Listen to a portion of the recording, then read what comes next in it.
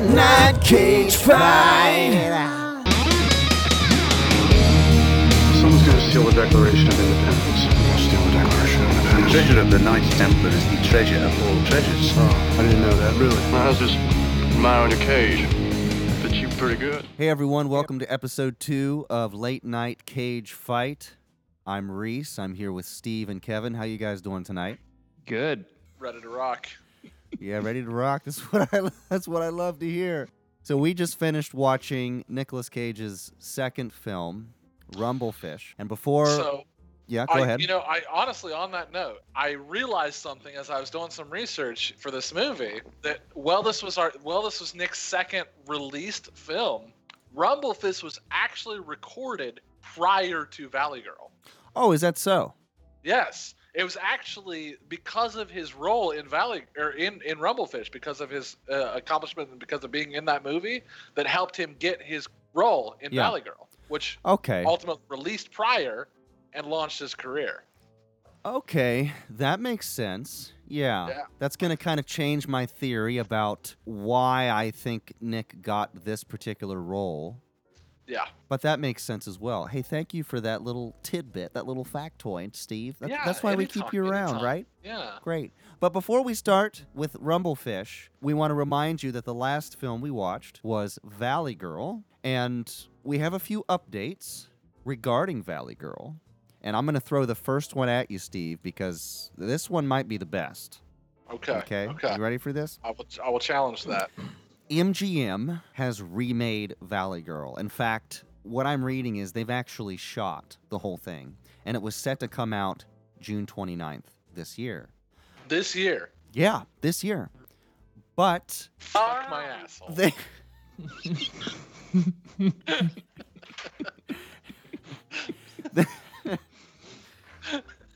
But they put it on hiatus. They had to hold it back. Yeah. I wonder why.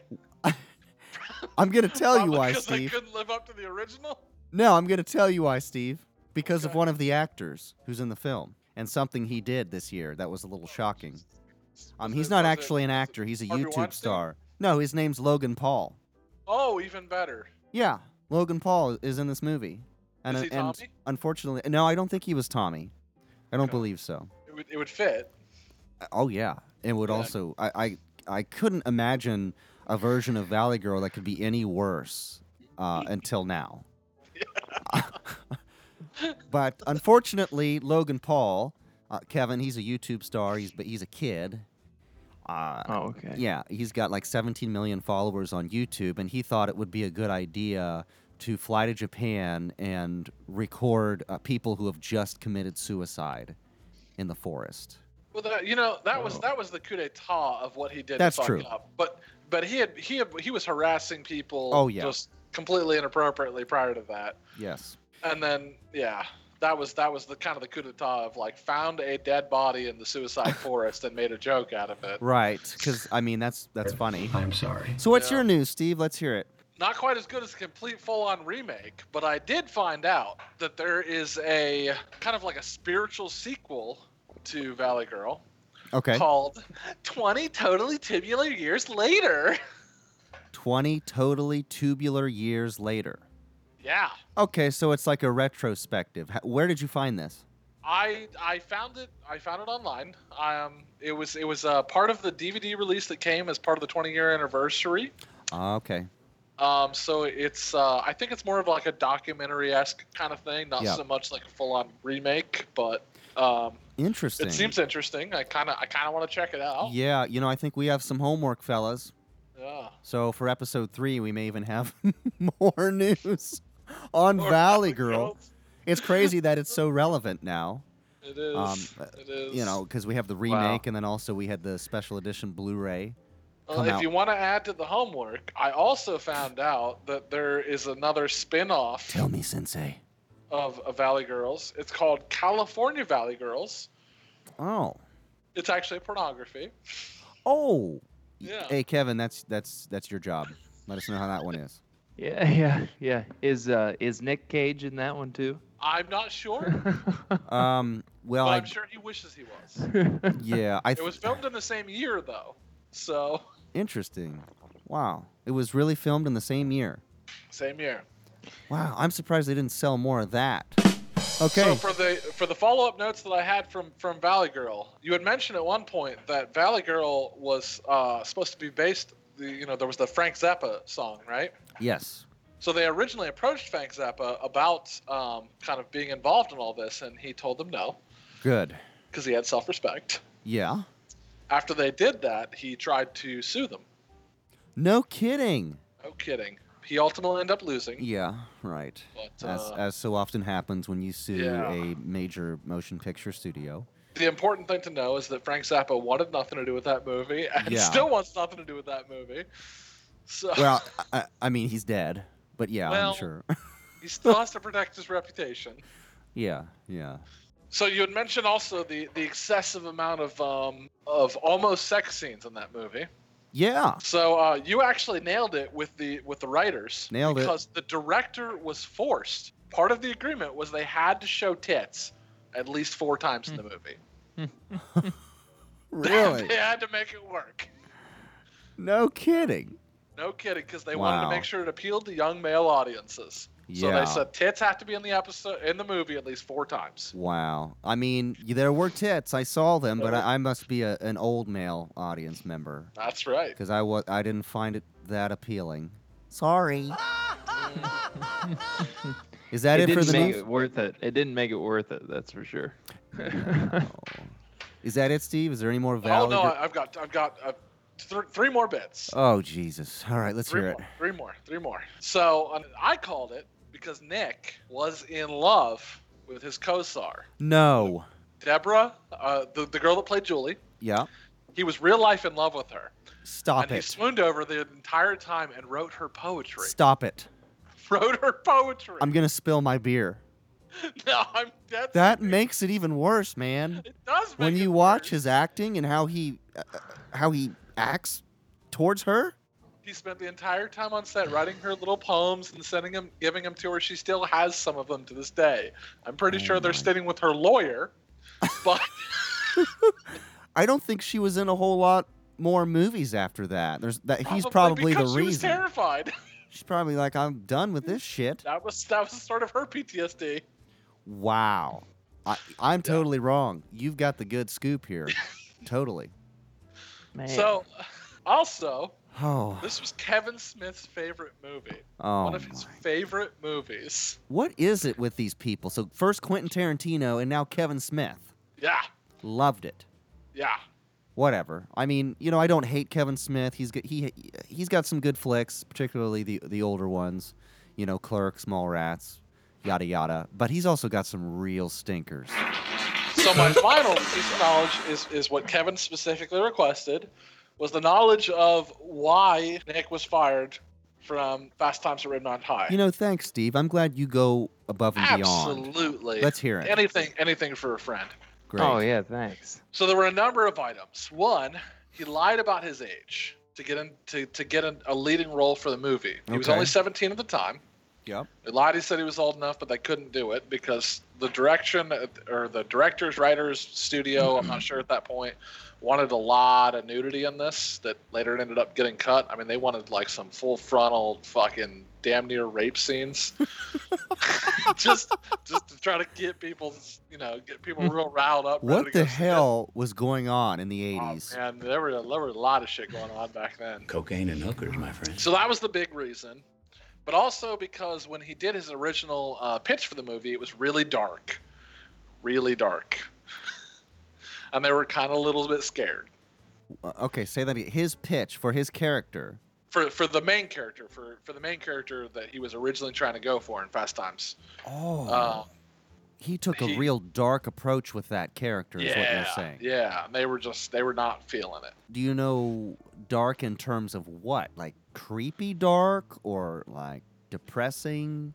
I'm not sure the exact details, but it kind of made it sound a little bit more on the creepy end. I mean, knowing Nick, Yeah. he probably took it to the nth degree and he does.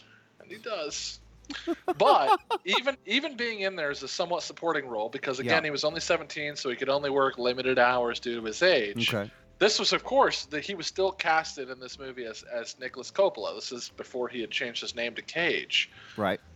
He used to brag to all the other guys on the set about how he was going to be more famous than everybody else because of his uncle. Oh. To the point that everybody hated him and Yeah. mocked him Really? and made fun of him about it. How do you Which- know this? Where did you find this?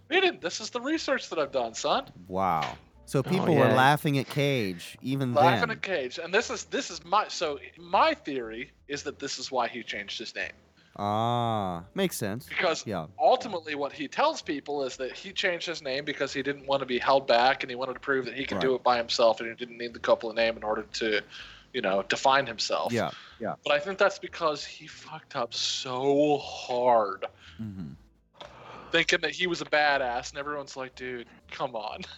But you're saying, so are you saying Rumblefish was filmed first? Yeah, Rumblefish was filmed first. So Okay. after Fast Times at Ridgemont High, he picked up with Rumblefish. He started filming that, and then moved in from that into Valley Girl, Mhm. which will ultimately end up hitting the box office first. Okay. So are we ready to start talking about Rumblefish? Does that Yeah. does that end the Steve I mean, news segment? Yeah, the only in between point between the Fast Times at Ridgemont High and Valley Girl was that ultimately when he left Fast Times, he actually ended up spending a short time selling popcorn at the Fairfax Theater before Uncle Francis was like, "All right, dude, come on, let's go, let's get you out." My popcorn is ready.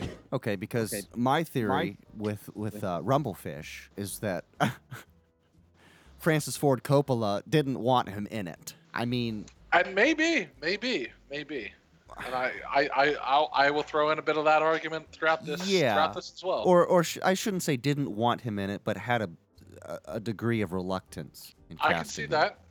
But I mean, we'll never know. But let's go ahead and talk about 1983's Rumblefish, directed by Francis Ford Coppola. So, Steve, why don't you tell us what happens in this film?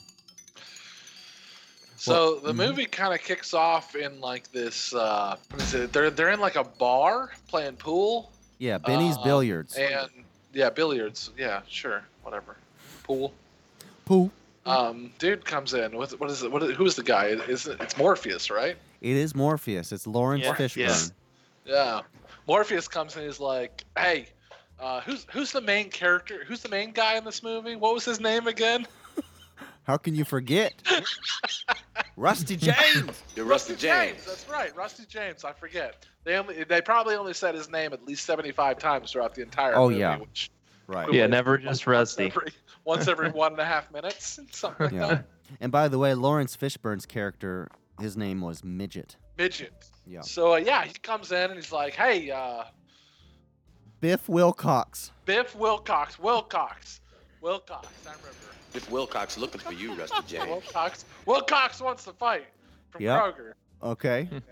And main character in this movie, of course, is Matt Dillon. So that's where the central focus is throughout all of this. Nick kind of plays like an interesting support role throughout all this. Like the whole intro scene is really, really kind of interesting to me, right? So you've got Matt Dillon's character, Rusty James, who's like the next Karate Kid. Okay. And then you've got Nick Cage, who looks like he's about ready to go, like he's like the kingpin of the bowling league. These things happen, Rusty Yeah, James. Smokey. And then you got Steve, who's like the resident nerd. I mean, he's even got like his books and his little notepad and everything Yeah. to go along with it. And then Right. sweaty ass BJ. Oh yeah. Yeah. That's the dude who slaps Yeah. himself in the face, right? Yeah. Before yeah, the fight. Yeah. So That's, it comes in and Midget is getting them prepared for the fight, and they're all getting worked up, getting ready for it, getting headed out. Right. And old Benny, he's behind the counter going, I don't like that cussing. Stop that cussing. I don't like that cussing. Bring it down, cool it Yeah. off. So what is Rusty James? Rusty James orders himself a good old glass of chocolate milk, put some hair on his chest, like a real man. All right. I got a kick out of that because it was the only time in the movie Okay. that he's not drinking alcohol, and it was the only time they made a reference to the fact that he was drinking some hard shit All right. Because he had to pay for it. because he had to Yeah. pay for it. Yeah, Yeah. that's right. We put him some hair on his chest because he had to pay for it. So I did get a kick out of the fact that for Nick in specific, I mean, he was He was really trying to be like the cool guy throughout all this. Oh yeah. Oh yeah. Oh, yeah. Okay, so let's get to the fight now. But before we get to the fight, I mean, like as we're heading through there, there's just one other point that I have to fit out. Okay. The whole movie's in black and white, right? Except there's like one scene as they're passing by like the shop or something. Yeah, the pet And store. there's- Pet store. Pet store. And there's this colored fish. Right. Only color you see in Yep. the whole movie. Yep, these, that's these significant. Fish as you're walking by. Mhm. Yeah, we'll talk about that. Let's just go through what happens. So, what is that? He stops. He checks out his girl and his Oh, girl's that's little right. little sister. Yeah. She wants some of that D. Yeah. Yes, he does. Yeah, she does. Hey, Rusty James. Hey, Donnie, your sister home? Yeah, but I thought you were coming to see me. And then her older sister's like, no, Girl, I want the and- D. Will you go to your room? I'm gonna get the D right here on our living room couch. That's right. That's right. But I do have to admit, throughout the whole beginning of this movie, I mean, straight from the get-go, I was like, man, compared to what we watched last time, Yeah. I mean, camera work is on point, acting is on point, Okay. effects are Okay. on point. We'll talk about that. Let's just go through what happens. So we get up to the fight, right? And this is they're fighting in what like a train station, right? Yeah, right. Yeah. So they come up to the train station and call out for like the dudes to fight. It's like the fucking number 2 from Bunraku. Did you ever see that? Oh God, Steve, these yeah. references you throw out. Well, does he look Japanese? He looks fishy. Yeah, Yeah, I I get know, you. right? You know, for Yeah. me, it reminded me of the Bad music video by Michael Jackson. That's good. Yeah. In fact, yeah. it may have been the inspiration. I'm sure that this movie predates that. Well, I'm not sure, but I think so. So yeah, I mean the fight goes on. If I remember correctly, I was reading up a little bit. There was like a big this was like a big choreography point or something. There's like a lot of big elements here Yeah. that were like really. Are you flipping through the movie right now? What is that? Can you Because hear it? I hear the movie. Yep. All right. Yeah, I heard Oh, heard my the bad. train. Yeah. Okay. There's a train. I gotta remember. I'm not good at this. I'm not That's good at cool. soul memories and things. That's cool. All right. So I'll help you out. All All right. right. So they had the fight. He's Rusty James. He's fighting Biff Wilcox, but old Biff decided to bring a knife to a fist fight. Yeah, and which is pretty shitty. We get a pretty stellar action sequence, and then next thing you know, Rusty James is you think he's down for the count, and then our hero arrives. Right? That's right. Who's our hero? Steve. Motorcycle Boy. Oh well, first Yeah. it was Steve. Okay, well, Because the Steve brought in Motorcycle the Boy. fucking flaming wood that Russ James used to beat his ass. Yeah, that's right. Yeah. And yeah. He started getting the upper hand big time, and then yeah. Yeah. That's true. That's true. Motorcycle Yeah. Boy came in to fucking That's right. steal He the was thunder. he was beating him with that burning piece of wood. Yeah. I remember. Until he got fucking cut. Yeah. Yeah. So Motorcycle Boy shows up. Rusty James gets sliced, and then you're not quite sure what Motorcycle Boy is gonna do. And of course, Motorcycle Boy is played by Mickey Rourke, probably one of his, if not his, best role. He launches his motorcycle at Biff, and I assume kills him. Yeah. Yeah. It certainly seems that way. Right. It's pretty impressive. Then the cop shows up. What's his name? I don't know. He's the weirdest ass cop. It was that was Patterson. William. Was that? Oh yeah, William Smith. Right. Patterson the cop. Yeah. Yeah. He was a badass cop. He's You like- say Will Smith? Weird. Yeah, it was Will Smith. When I originally saw the credits, I thought it was like the Will Smith. And Yeah. I was like, no, that don't make sense. Will Smith and Whiteface. Yeah. So we learn that Motorcycle Boy, he's come back, but we get the sense that he was real important at one time. We learn that he was a leader of a gang or maybe multiple gangs, and for some unknown reason, he left to go to California. Yeah, I don't think they even knew where he went, until he told his brother when he came back. Right.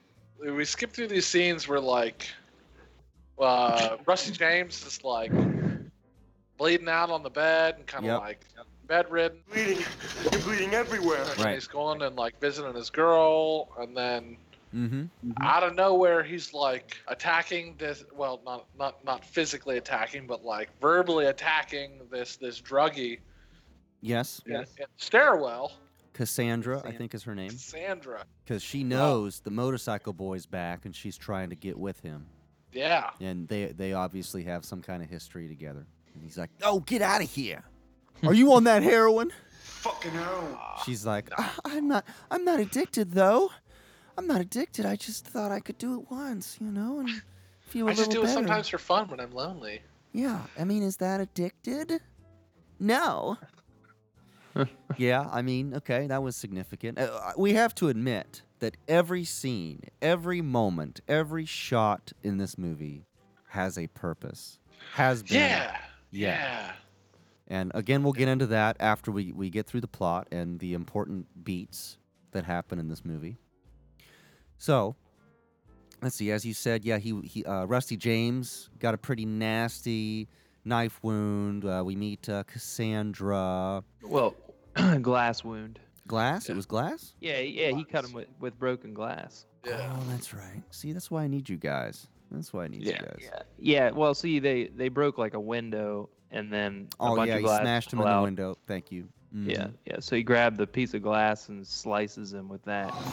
You want that cat, Rusty James? What a And it looked worse than it was. What a apparently. coward.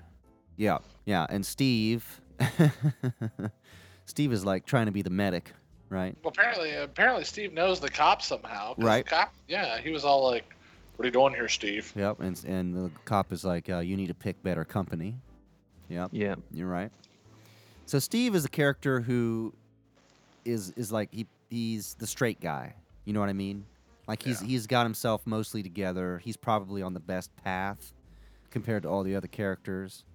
And he's something that the other characters who are, by and large, the rebels, the gangsters, what have you, who are the counterculture. I had questions about the whole Rusty James gang in the first place. Right. But they're Mm-hmm. they're rebelling against what society is trying to turn you into as a kid becoming an adult, right? And he is what they perceive they are supposed to become, which is boring, cowardly. You know what I'm saying? As far as I can tell, given the time period, Steve is the only one that's from the valley, and all the rest are the outsiders. Yes. Yeah, man. He's from the valley the whole time. He's like, well, Yeah. he should have been like, well, I've been to California. Yeah, I'm from the I'm valley. from there. Yeah, so Rusty James and his brother, Motorcycle Boy, they're hanging out with their dad. Yeah, And their then dad they- played by Dennis Hopper, and he's a complete washed-up drunk. Absolutely. Yeah. What does he call his dad? He calls him a lawyer on welfare. Strange. At least I ain't a lawyer on welfare. So And we that's- flash forward to that Yeah. to just kind of a night of like drinking and being passed out with him. Right, but that's important because that's when we learn that Motorcycle Boy is Rusty James's brother. Right. Mm-hmm. We move from that into a crazy sex party, followed up with Yes, Rusty James being kicked out of school, that's right. He's suspended. suspended Okay. indefinitely. Yep. Now, is that the same sex party where Rusty James has sex with another girl? Another girl is kind of an understatement because, I mean, honestly, like, that looks like the best sex party in any movie I've seen. Oh, yeah. I mean, I saw that scene and I thought, man, I wish there were sex parties like that when I was in high school, college, Right. or I wish there were probably sex parties like that now. any point in my life. Yeah, I would tell my wife, like, sorry, I got shit to do tonight. Be Yeah. back tomorrow. Yeah. Is that when they make the trip over to the other side, right? They leave the valley? What is it, the other side of the river? So we also have to mention, we don't quite know, unless I missed something, we don't quite know where this movie's set. No. Somewhere, In fact, I'm thinking... I made a note at one point because the amount of times they mentioned California throughout this movie, I'm Yeah. like, where the fuck does this movie take place? Yeah, it's obviously like an industrial city. I was thinking Midwest or maybe somewhere in the It South. has to be somewhere where the idea of being in California in this time period is somewhat obscure. Oh, yeah. Because they make a very strong point Mhm. that being in California is an obscure idea. Yeah. Obscure. Yeah, you could say obscure or magical almost. Yeah. Yeah, and like they never go to the ocean because he asks him about the ocean. And he just says, I never made it that far. California got in the way. Yeah. Very interesting. Very Yeah. interesting line. Yeah, so probably somewhere, kind of in the middle of the country. Yeah. So I hope I'm not skipping too much. If I am, back me up. But there's an important scene where they're out on the town. It's Rusty and Motorcycle Boy and Steve. This may be too close towards the end. But it's important because after they've gone out partying and stuff, you find out that Rusty's older brother, Motorcycle Boy, actually went to California to find their mom. No, that's pretty much like the only thing that really happens in between there, Mhm. from what you're saying and this, is just some other. Rusty James talking to his girl, and why you all upset about me fucking other girls? Okay, that's a big part too. Yeah. Yeah. She breaks up Yeah. with him. Kind of. I don't know. She doesn't really make like a definitive like we're done kind of thing, Okay. but just kind of like a. I think she "Fuck you, does. You're an asshole. Okay. Well, yeah. I mean, Treat me like shit kind of thing. yeah, I think most people in healthy relationships say "fuck Right. you, well, asshole" a yeah, lot. Welcome to to 2018. That's how things work now. Just go fuck yourself, all right? You are an asshole. Don't you think maybe Nick Cage got one of his "fuck you" lines from Valley Girl from this actual scene? Oh yeah. Quite possibly. Quite possibly. So we move into and then we kind of move into some like one-on-one scenes with like Rusty James and his brother, where there's like a lot of like real psychological kind of shit going on. Yeah. Talking to the cop and kind of like you don't really know him kind of things. Yeah. They really play up Motorcycle Boy as this Yeah. legendary hero, Yeah. and the cop. Well, and they question. Yeah, the cop kind of questions him as like he's not the hero you think he is. Right. Kind of. Yeah. And also throughout the movie, we get these moments where Rusty James, whether it's in like a kind of monologue or he's talking to another character about how he wants to be like his brother. He sees himself becoming I'm his gonna brother. be like him in a few years. And I'm gonna look everyone- like him in a few years. Everyone in the movie basically tells him either you don't know your brother or you cannot become like it. Yeah. He's an anomaly. It's what his dad tells him. It's what the guy in the bar tells him, right?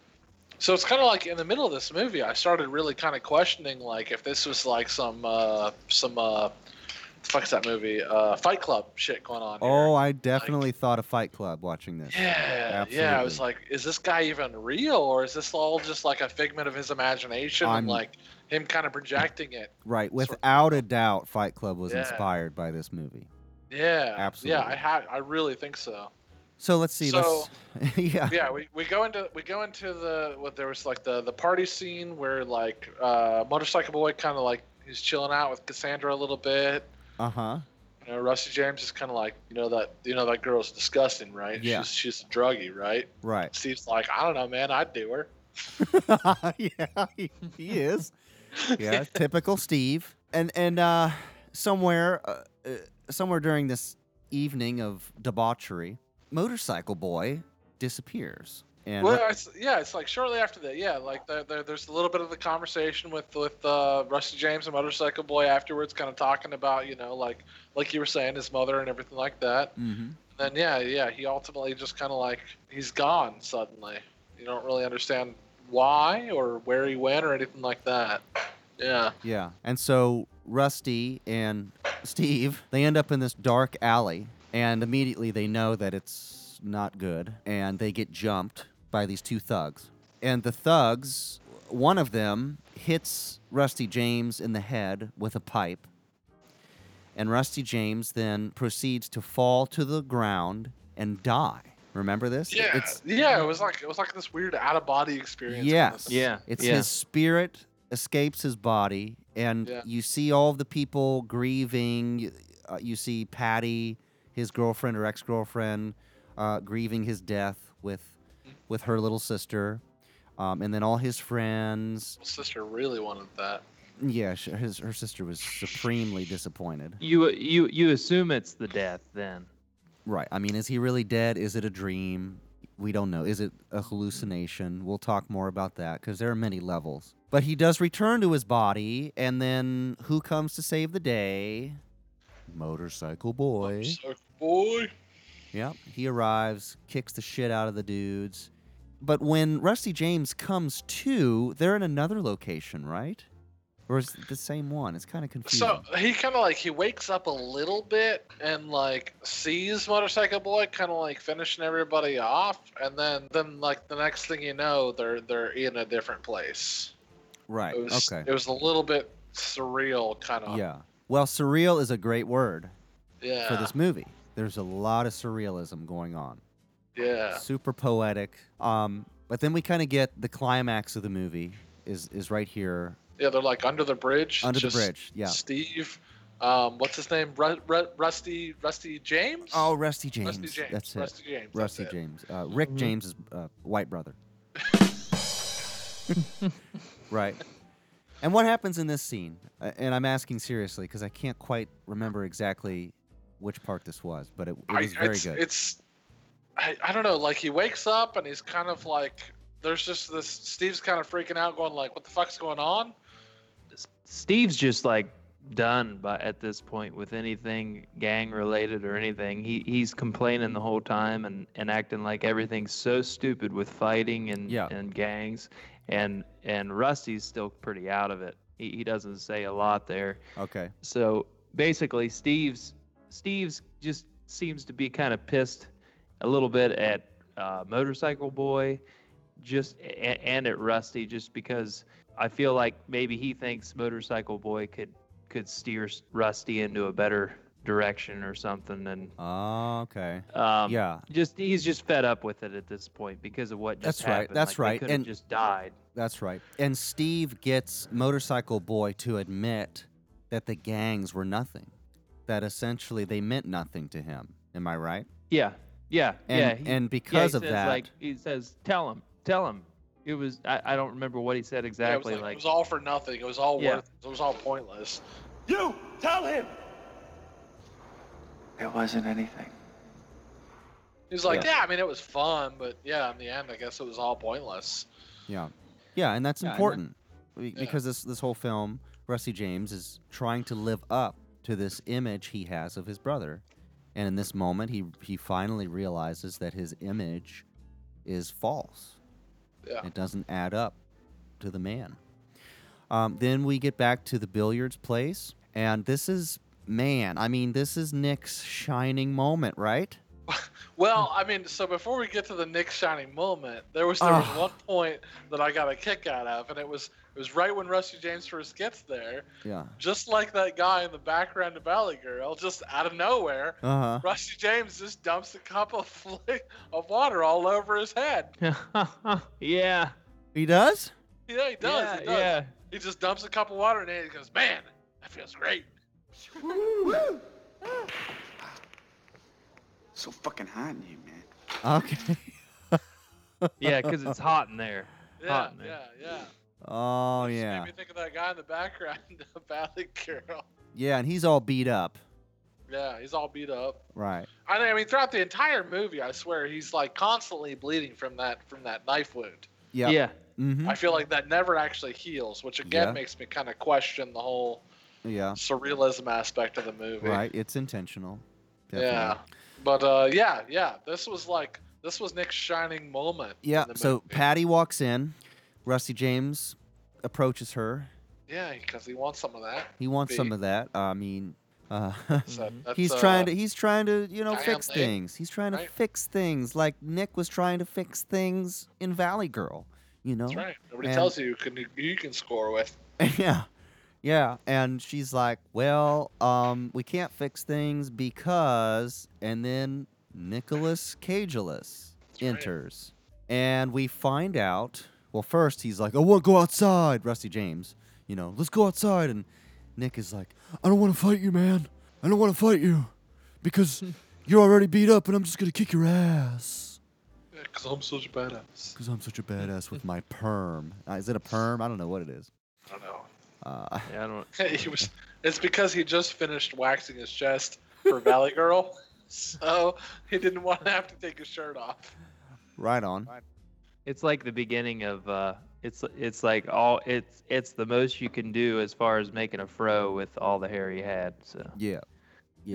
I mean, he wasn't too crazy. I mean, I kind of, No, he looked decent at this point in the movie. Yeah. Like I said, at the beginning he looked like he was getting ready to go on league for the bowling team. But at this point he actually started looking like, I can reasonably understand this. Mm-hmm. Yeah, so they go outside, and we find out that Nick Cage, Smokey, kind of engineered part of this so that he could get an in with Patty. And he tells Rusty James, basically, look, I did this because I'm actually smart enough to do this. And you know that I'm the one who actually should lead the gang if we're going to have a leader after Motorcycle Boy. And you know this is true because you're dumb. Everyone tells you you're dumb, and you just don't get it. It's nothing personal, Rusty James. But nobody would follow you into a gang fight. Because you get people killed. Nobody wants to be killed. Which is great for Nick Cage line. Yeah, yes. It's perfect. Yeah, well, and you didn't mention that he and maybe you were going to say this, but he mentions that if there is going to be if there was still a gang, he would be the president. Right. Yeah, it would be him.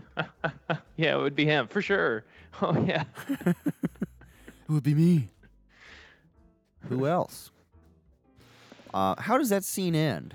Does it end on a friendly note? I think it kind of does. Yeah. Yeah, it's like somewhat abruptly where he basically just says like, "Here you go. Here's my fucking pool stick." Right. And Nick's like, "Dude, you're not that cool." Yeah. Yeah. Don't flatter yourself. Don't flatter That's yourself. And then he just goes inside. That's right. That's how it ends. And then next scene, or one of the next scenes, is at the pet store where we find Motorcycle Boy looking at fish, right? And the fish in the tank, they're separated, he says, because if they were in the same tank, they would kill each other. And if you but it was like Midget, the fucking Morpheus was walking him up there for whatever That's right. grandmass reason. But yeah. Yeah. He goes there to find his brother who's looking at the fish. Right. And like you said before, the fish in this whole movie is black and white. Right. And part of that reason is because you find out that Motorcycle Boy is colorblind, but he's not colorblind. Colorblind and deaf. And deaf. Which is another point that I actually want to mention. Yeah, okay, we'll talk about that. We'll talk about that. But he's colorblind in the sense that he cannot see color. Right. He only can see in black and white, which is why the movie is basically black and white. Right. But the fish are colored. You see the blue, red.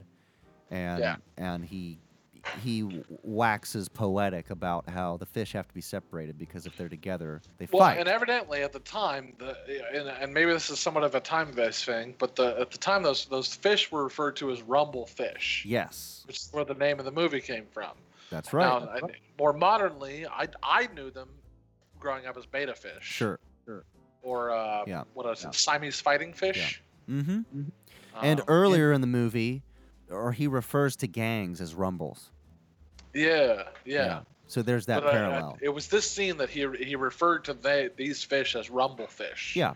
Well, he's making the point. It's a metaphor. The fish, are the gang members. Yeah. Groups. Absolutely. Mm-hmm. Absolutely. But what does he want to do? He wants to bring the fish home. Yeah. Well, he wants to take them out of the river because he says if they're in a river, if they're in a big enough space, they won't feel the need to fight for their territory. That's right. If their space is big enough. Yeah. That's right. So that night, Rusty James follows Motorcycle Boy back to the pet shop. Yeah, there's like this weird in between, like sublimism, but yeah. Yeah, I don't quite remember what that was. It was strange and awkward. There was like a point where they ran into his dad at the bar or something. Oh yeah, because his dad had to make the point that Motorcycle Boy is somebody who shouldn't be here. He's someone who was born in the wrong era. Yeah, something like that. Yeah. And then Motorcycle Boy's like, fuck it, I'm out. Peace. So Motorcycle Boy decides to break into the pet shop, release all of the pets, take the fish to the river, and release them. And he's so quick, on his feet that Rusty James can't keep up with him. And we discover, tragically, that on his way out, he's been shot and killed by one of the police officers. Because police brutality didn't start recently. That's been a thing since 1983, apparently. Yeah. It was pretty brutal. Yeah, I mean, shoot to kill for people that steal fish. I know. Yeah, I thought it was a bit of a stretch myself. I'm not. Well, especially because he's white, but. Yep. So he's gone, and Rusty James then decides to finish the job. But he doesn't just finish the job. He takes his brother's motorcycle, and the final shot is him at the ocean. It's not the ocean, it's like the river. Oh, it's not? No, it's like a river, dude. It's like the river in town. It's like the goddamn Muskingum. Dude, I thought he went to California. No, dude. I thought he went all the way. He walked. It really did. He walked like 3 feet over to the Muskingum River, and he was like, "Good enough." No, I think you're wrong because I swear. I am not wrong. I swear. Am not wrong. Again, I have the movie open. He walks over to his body. He picks up the fish. Yeah. And he walks the additional, maybe I'll give it the realistic 15 feet further with to the bike. Muskingum River. No, he doesn't have to take the Oh, bike. no. Reese is talking about the a later scene. You're talking about When he Steve's releases the Steve's fish. talking about throwing the fish in the river. Yeah. Oh, sorry. Well, there isn't much more after that, is there? After that, yeah, he gets kind of mildly arrested. Yeah, he gets arrested. Okay. Yeah. His dad starts drinking again, and then he grabs the bike and Yeah. drives off into maybe the ocean. It looks like the ocean. Yeah, because there's some line about that. There's some line about you got to make it to the ocean. Maybe I don't remember. So Rusty James, I believe, finally escapes his life. You know what I mean? Do you think Rusty James was going to the ocean to see if the fish made it there? Well, I mean, we know he's dumb. Yeah. I mean, they make that point not enough. dumb. He's a very bright individual. Patty, his girlfriend, she's like, well, you're just not Patty, worth. his girlfriend is dumb. She's fucking Nick Cage instead of fucking Matt Dillon. But she tells him, get you're just your not. priorities straight. You're just girl." not word smart. Okay, so now So, I'd like to that's know. basically the final scene. Yeah. Right. So what did you guys think about this movie? I Don't all speak at once. All right, so I will start. I honestly like I said earlier, I kind of hinted at it. Camera work was on point, acting was on point, the effects were on point. Dude, when we started the open Valley Girl and then moved into this, totally different movie. So I Totally think different movie. It's really difficult talking about a movie like this without making it sound like an 8th grade language arts class or something. And knowing that the majority of the leading roles in this movie went on to be successful and True. appropriately successful careers. Matt Dillon, Mickey Rourke, Diana Lane. Yes. Even Chris Penn. Really, really, really good actors. Right. And have furthered their careers. And even in this movie, in the first 3 to 5 minutes, I was like, this is totally good. And my wife even watched the trailer and she's like, I don't know if I really want to watch a movie about gangs. Okay. So she was kind of taking care of other things while I was trying to watch the movie. Yeah. And she would pop in every now and again and I should sit in the background. I'm like, honey, you need to watch this movie. This is a really good movie. This is a really good movie. I know Nick is in it, but it's actually a really good movie. Yeah, I agree. Francis Ford Coppola, of course, world-renowned director, famous for the Godfather films. Those are the only ones I think I've seen from him. He's got an interesting oeuvre. This is one of Francis Ford Coppola's this is one of his favorite films. Oh, actually, is it really? He has done. Yeah. Yeah, and I know that it's kind of similar to The Outsiders. I've never seen The Outsiders, but The Outsiders is the more well-known. There's a lot of homage to that because it was based on this was a book based on the same author. Yes. Correct. Correct. Yeah. I think it's S.E. Hinton was his name. Yeah, something like that. Yeah. Right. Yeah. So based on a novel, very poetic movie. Like you said, a lot of surreal elements. The cinematography for me is what stands out the most. Every shot, like I said before, every shot in this movie, very tastefully done, thought out to a T how it was going to be done. Fantastic single and double shot close-ups right out the gate. Acting is solid, and it pains me to say this, guys. It really does. I think Nick Cage is the only one who kind of holds something back. Or do you think he was perfectly cast? I don't know if he was perfectly cast. Sure. But like maybe he didn't. Okay, so there's two ideas of this. There's taking Nick Cage and understanding where he came from, and there's taking Nick Cage and not understanding where he came from. Well, and it's also trying to look at the movie objectively without having any knowledge of Nicolas Cage. Okay, the same thing that I'm saying, but in better context. So if you understand that Nicolas Cage is the nephew of the director of the movie, okay, it gives you a slightly different perspective of him in this film. Well, that's what I mean. I just felt, especially in the early. I'm just pointing that fact out. Yeah. I'm just pointing that fact out. So when you look at that and you see him as like, you know, the badass that came in at the end and swooped out the girl and, you know, looks all macho and everything like that, you're like, man, Nick's actually like, man, he's kind of a cool looking guy. He looks pretty tight. He looks pretty tough. He's a pretty tough looking guy. Yeah. But, man, you read my mind. Great. But if you take that context out and you put any other director that's not related to him, yeah, and I don't think that he would have been given the liberties and the freedoms and the roles and the specific direction that he was given.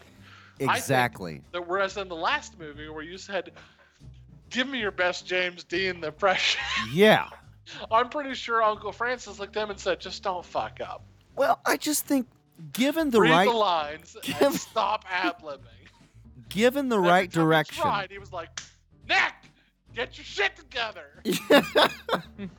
and I'm going to be straight with you, okay? This is 100% honest. Given the right direction, Nick can act, okay? Absolutely. He can act. He acts like an asshole because he knows that it works. Yes, but compared to the other actors in this movie, and rightly so, because Francis Ford Coppola knows what the fuck he's doing. Right. He is overshadowed by their acting. Yeah, that's true. It's true. So maybe by saying that, his role... Nick was a supporting role in this movie. Absolutely. Yeah. But Nick was not what drove this movie. But I think because of that, we may have to disqualify this film. We might. We don't get any Cage out. out. There's so little of him to really define this movie. This movie was defined by Matt Dillon, by Rusty James. Yes. Rusty James. Yeah, and I would say maybe even more by Mickey Rourke. Mickey Rourke, absolutely. I mean, Mickey Rourke, soft-spoken Misty Rourke. Misty Rourke? Is that after he transitions? He was so quiet. So that was the other bit I was going to comment on. Okay. You mentioned that it was black and white because his character was colorblind. But I don't know if you noticed, but when I was watching the movie, and I somewhat suffer from this myself. Okay. He's very soft-spoken. Yeah, that's his character. And I am also somewhat hard of hearing, where I typically, like, if there's any loud noises going on in the background, I find it very difficult to focus on what's in front of me. Okay. So I watched this movie with subtitles, which made it a little bit easier. But the whole movie, I felt like the background noises were often louder than the voices of the characters, which I think was somewhat also intentional. I think it was in part intentional, and I think it's also in part due to more modern remastering.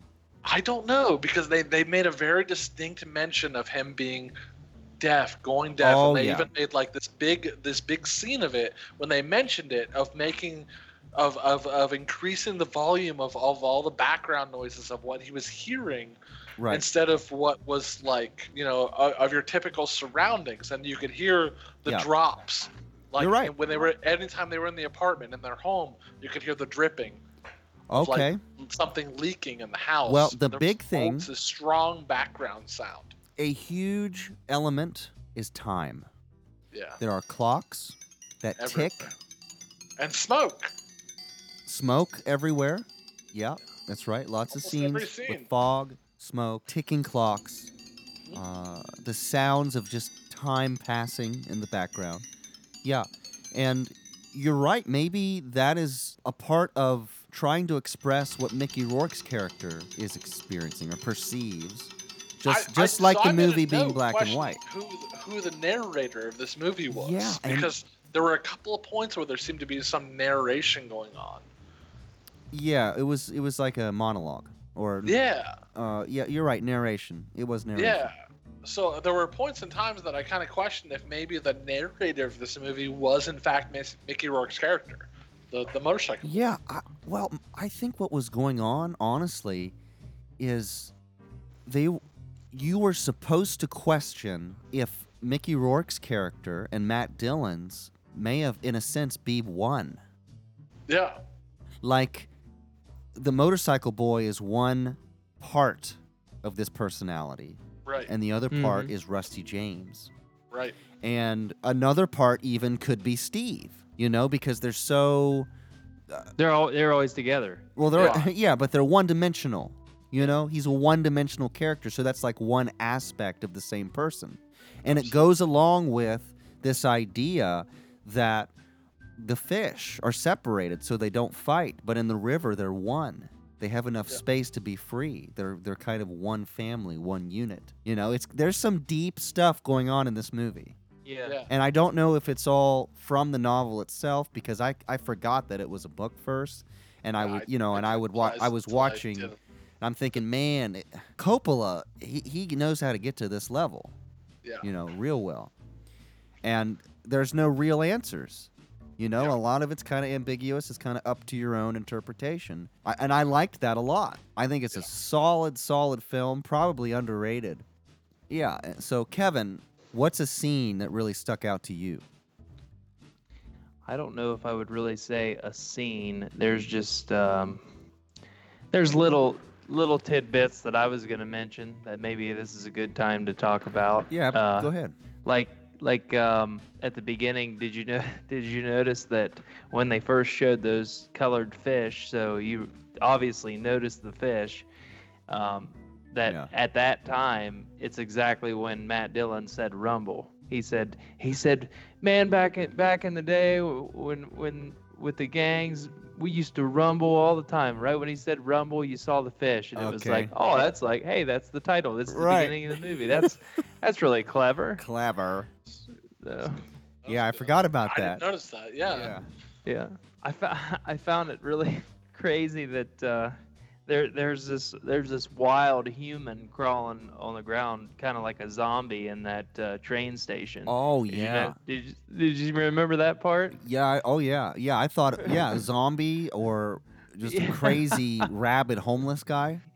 Oh yeah. It was interesting. Yeah, it's it kinda really creepy. made the place look rough, and then it really made it look like a music video when what was his name? Biff Wilcox. Yeah, Biff Wilcox. Biff Wilcox When he comes out, he looks like he looks like a music artist, He like, does. He's got those dark glasses on, and it's just like somebody like Sting or something. Like, oh, here's the beginning. Here's the beginning of the.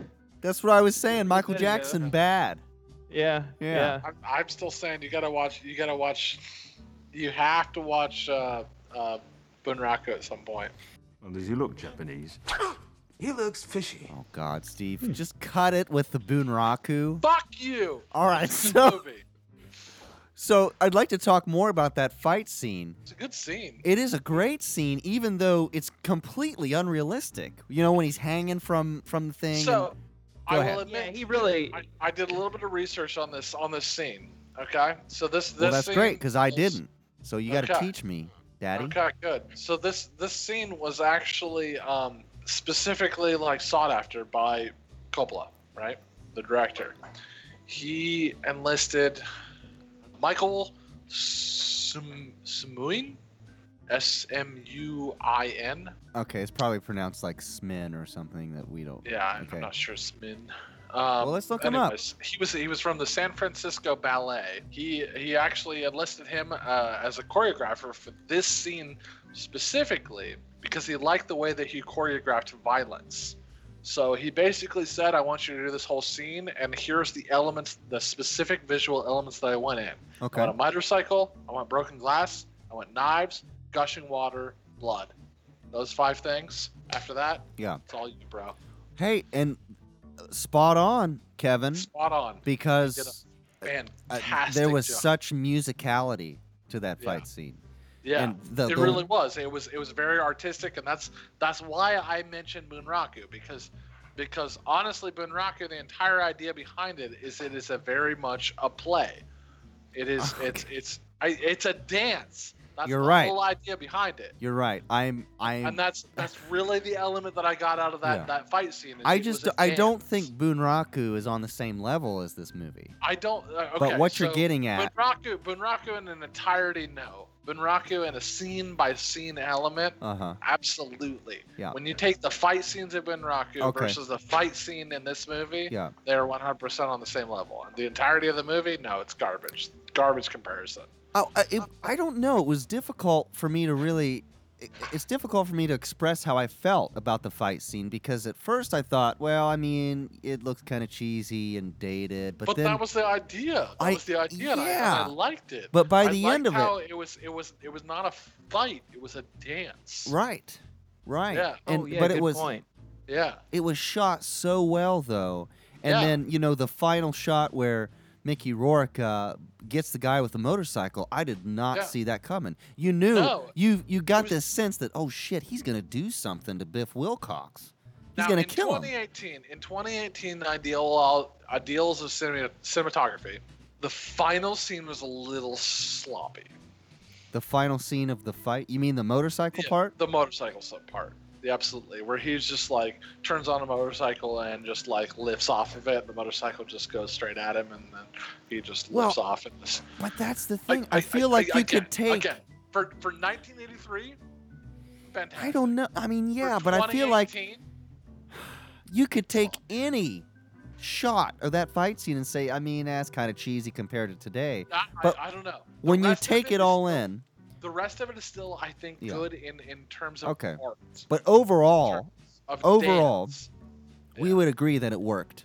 Yeah, absolutely, absolutely. I think that if I were to reshoot this entire thing in black and white, trying to shoot for an old style movie, I think you would hold true to just about all of the elements, Yeah. except for the actual motorcycle movement. And Yeah. I don't know, maybe this is just me in the terms of like, my ideals of mechanics and motion and those kind of things, but Yeah, but I it's just it's that- like that- you that said. little part was a little awkward. But I think it was supposed to be the surrealist element. I think that it was the limitations of 1983 Oh, and could their be. capabilities. Okay, fair enough. Yeah. I honestly do, because I think that there was just so many things that they had the technology to really be able to do Yeah. in that age. Well, I thought it was a quick enough shot. I didn't expect him to fly like he did, to do that flip. I thought it was pretty cool. I liked it. I was shocked. I thought, dude, that guy's dead as shit. Dead as shit. And that was the idea. And what did you guys think about the surreal elements? Like, the big one, of course, that when he dies and goes out of body, or even when he's in class and he sees Patty, right, up,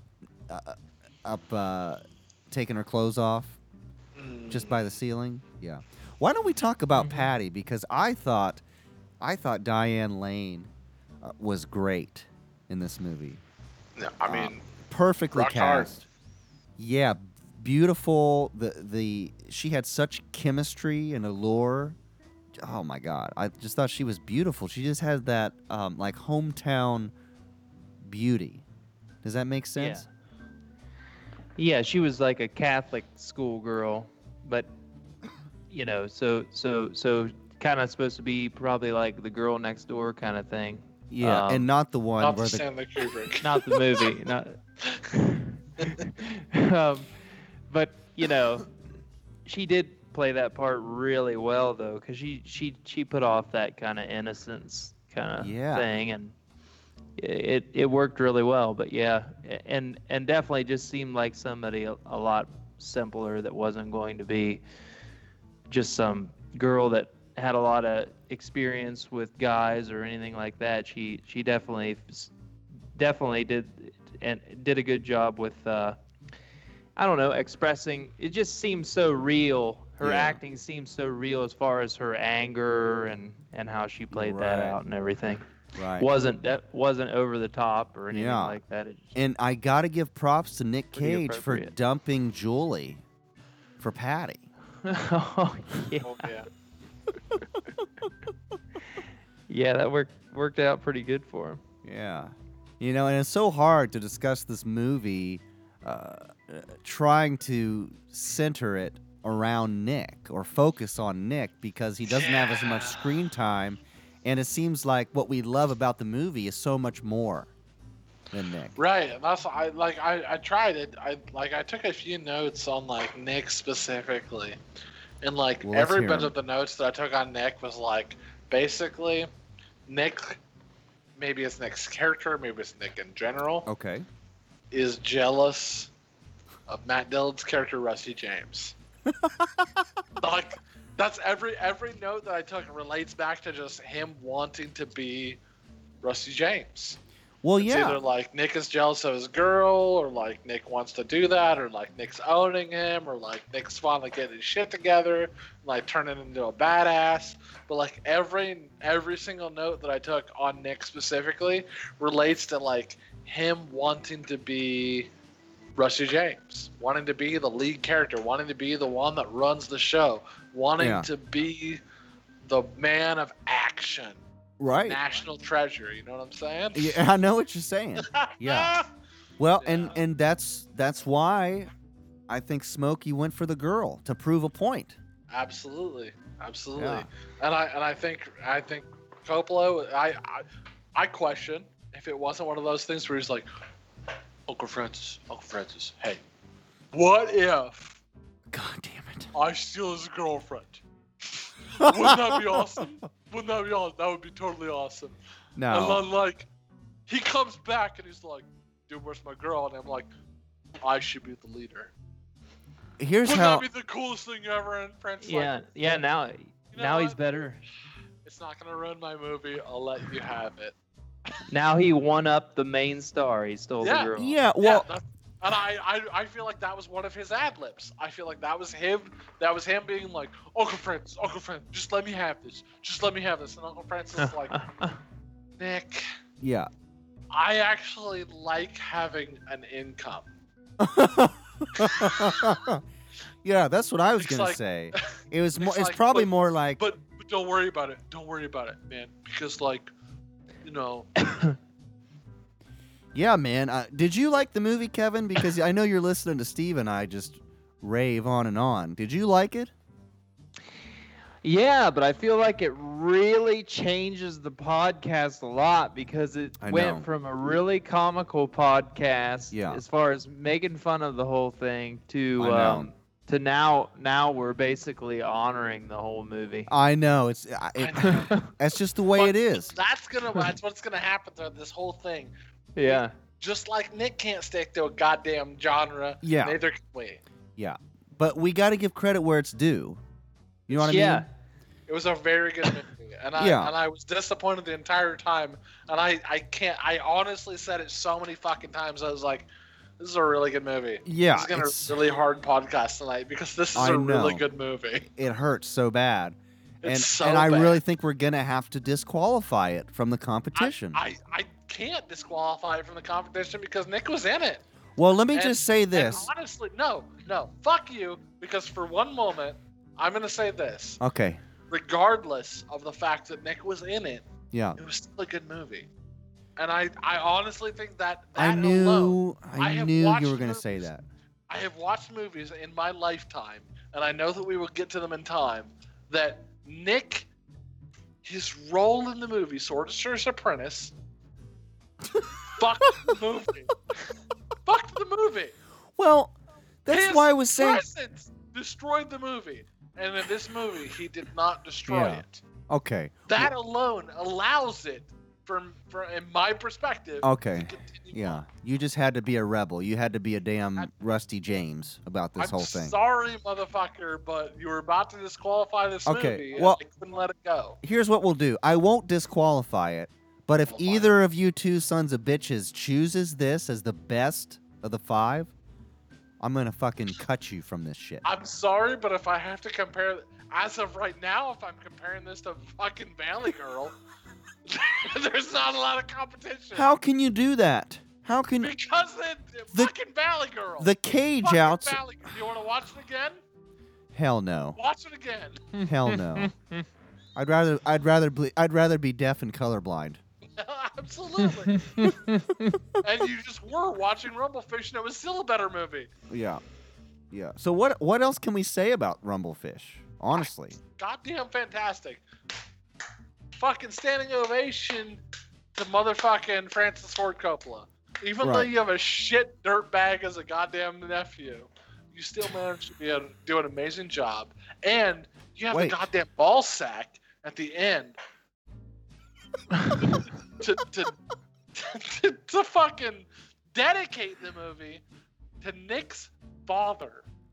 Did who he? gave- Yeah, he did. At the end, he dedicated the movie to August Coppola, Nick's father. Oh. Yeah, that takes a certain amount of cojones. If you're gonna dedicate it to the goddamn scum of the earth, Nicolas Cage. I'm just kidding. He's a fantastic actor. Wow. Nah. This was supposed to be an appreciation of Nick. It is. You're always shitting on him. Because we've watched 2 movies now. So Okay. far, he's done Valley Girl, which is a goddamn abomination, and Yeah. Rumblefish, where honestly he wasn't bad. Well, yeah, because he was left out of the movie. His character was a goddamn destruction of Valley Girl. I think that if you had given the Valley Girl role to a different actor, that would have been a totally different movie. Okay. But we'll save that for another day. The final thing I want to say isn't about the movie. It's about Francis Ford Cars and Trucks Coppola. Ford Cars. Um, I haven't seen a lot of his movies, but the big hitters I have, and of course they're classics. They're excellent. But the other ones I haven't because I know that his range is quite diverse. Absolutely. And I want you guys, the final thought for this, I want you guys to watch this trailer for a movie that Francis Ford Coppola was involved in called Battle Beyond the Sun. And it may be the contender for the best of his films that I've ever seen. And I found this through Amazon. You know, after you watch a movie on Amazon, it will recommend you other ones by the same actor, director, what have you. And so I got this one, and I was like, holy shit, he actually was a part of this? So I'm going to send it to you now. I want you guys to watch this. So we're going to have our first reaction. Are you watching this, Steve? Wait. No! You're not supposed to watch it yet. Wait! Oh, Follow the Start it rules. over. all right. All right, you guys. I couldn't hear you anymore because it's so loud. Okay, you guys ready? The giant vagina mouth. Did you fuck it?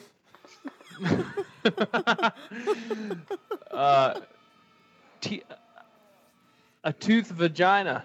I Vagina I would do dentata. it if you were there with me. Double team, and we're good.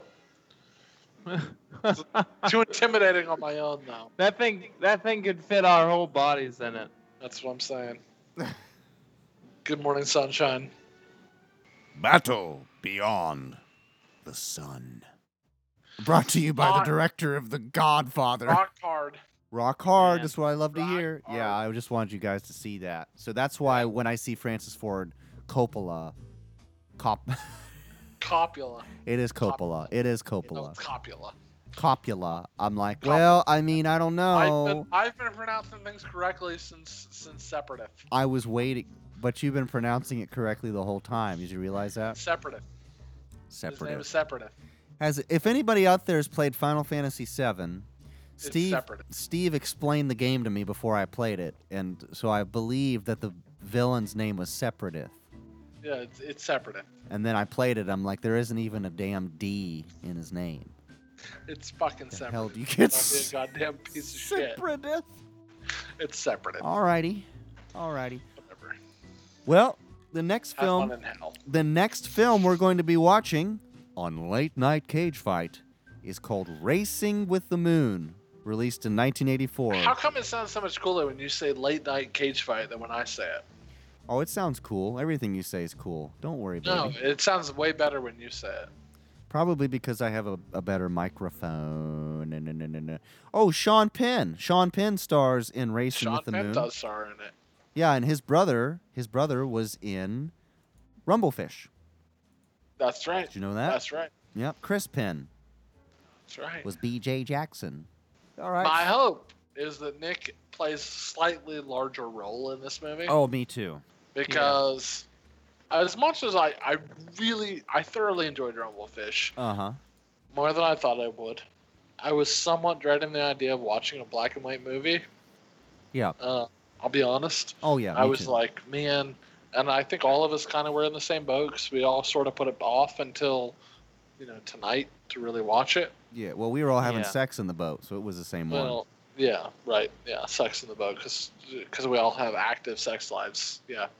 Henry and Nikki are small-town pals from the blue-collar families with only a short time before they ship off to World War II. Sounds like fun. Henry begins romancing new-to-town Caddy Winger, believing her to be wealthy. That bitch got to go. Give me the go. I want to go. Mischievous and irresponsible, Nikki gets into trouble, which forces the other two to become involved, testing their sexual relationship, as well as the sexual friendship between the sexual boys. Starring Sean Penn, Nicolas Cage plays Nikki/Bud. Nikki/Bud. I'm very curious what that means. Is that two characters? Is it like the same character who pretends to be somebody else? Is he a schizophrenic?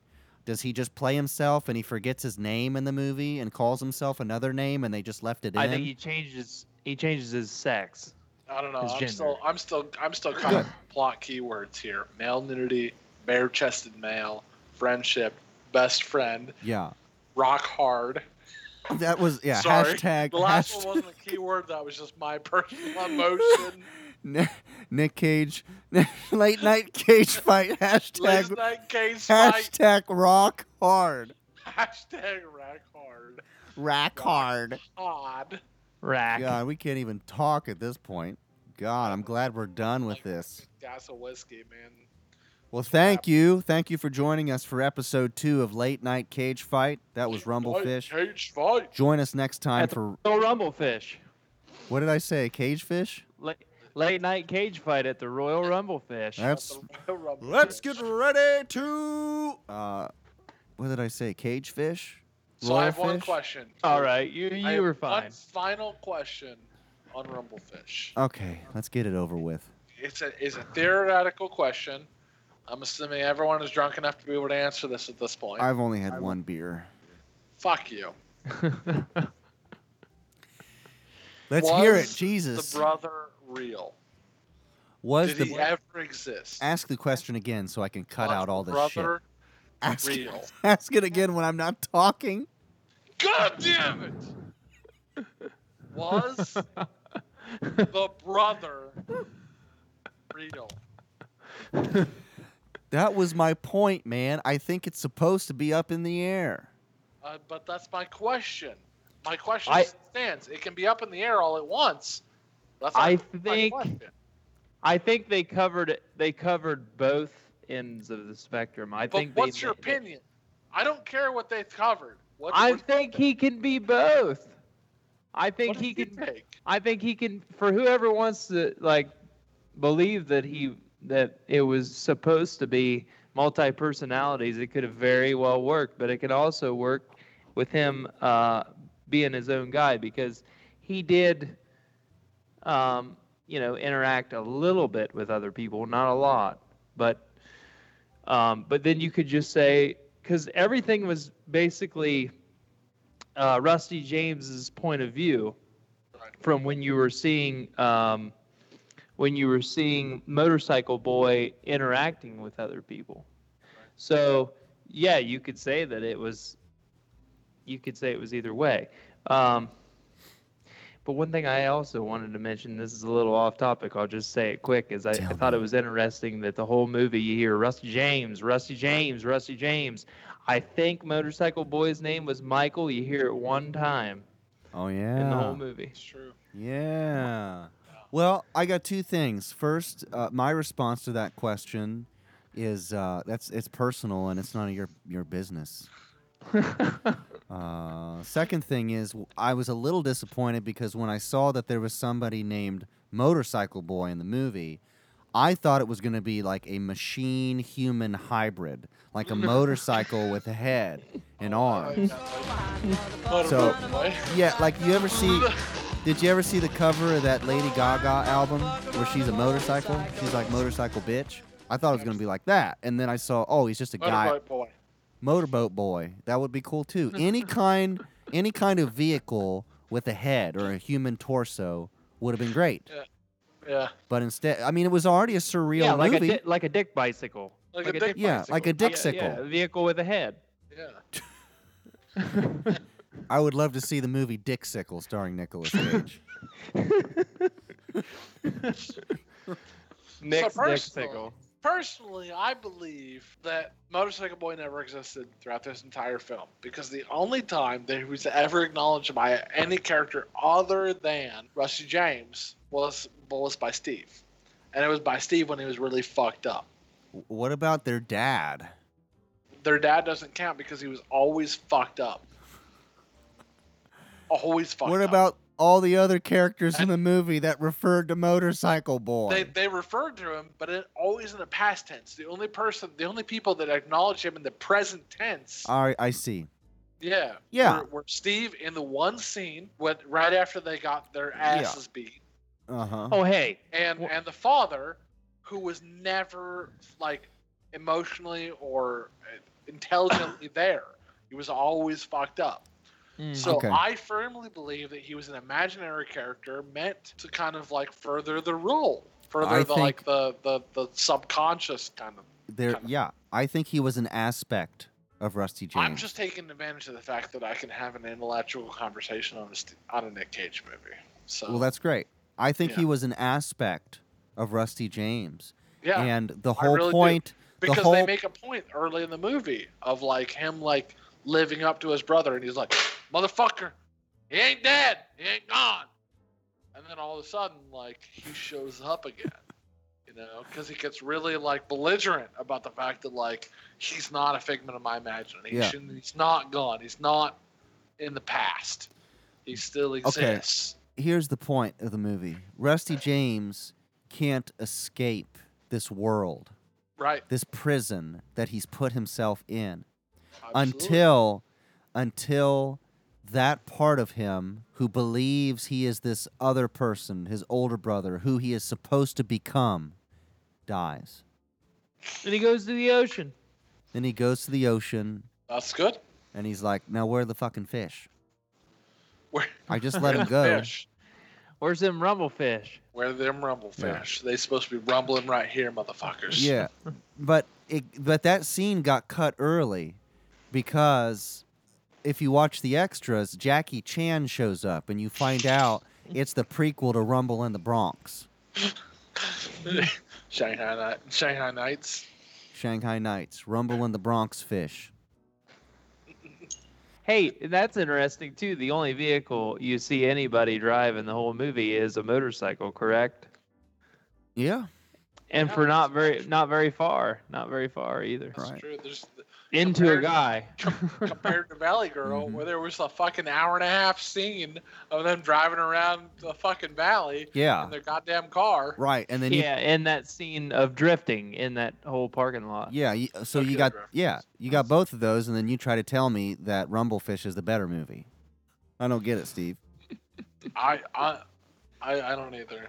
You're right. Valley Girl was probably the clear winner in this. I mean, that's what Kevin Smith would say. It is. He'd say a lot of stuff though. And Quentin Tarantino and so many other fucking apparently intelligent, successful people. So we don't know what the fuck we're talking about. Quentin Tarantino just got married, by the way. Quentin Tarantino liked the movie. Kevin Smith liked the movie. Mhm. They both make more money than we do. Clearly, they know what they're talking about. Yeah. Valley Right. Girl, amazing. Rumblefish, shit. Absolutely. To go back to what I just said, though, do you find it a little odd that they're in a city and you never see a car?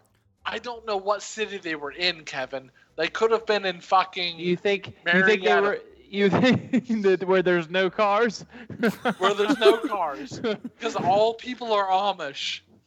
Yeah. They yeah, only but drive goddamn horses. I there. guess you do. Now I do take that back. You do see buses when she's getting on the school bus. Right. It's true.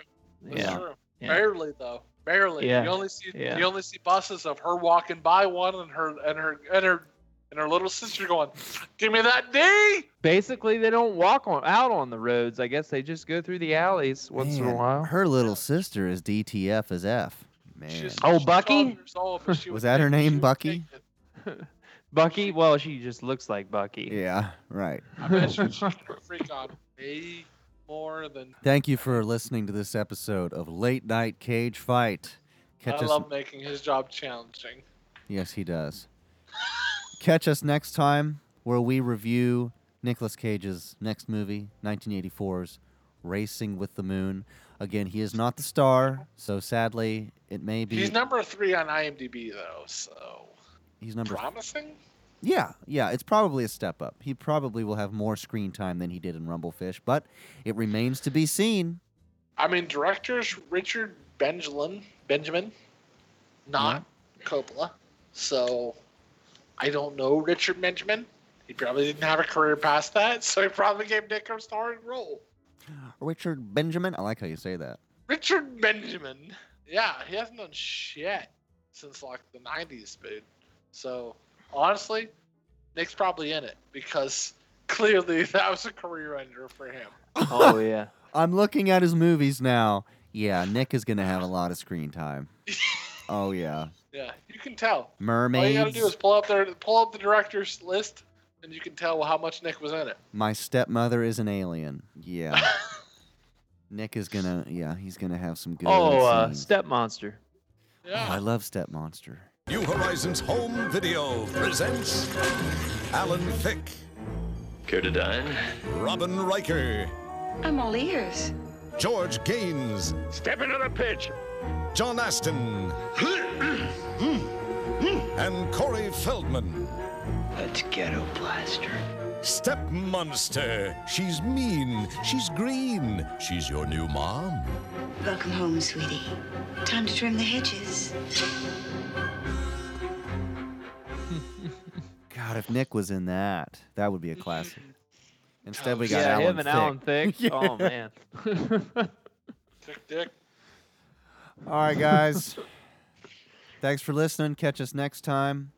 As always, Nick Cage is a pretty cool guy. NCAN. NCAN. We appreciate you, Nick. Please make love to all the women. All of them. In the world. And think of us. Unless they have a disease. We don't want you to get any diseases. I don't mind. Late Night Cage Fight. Cocaine and hookers, my friend.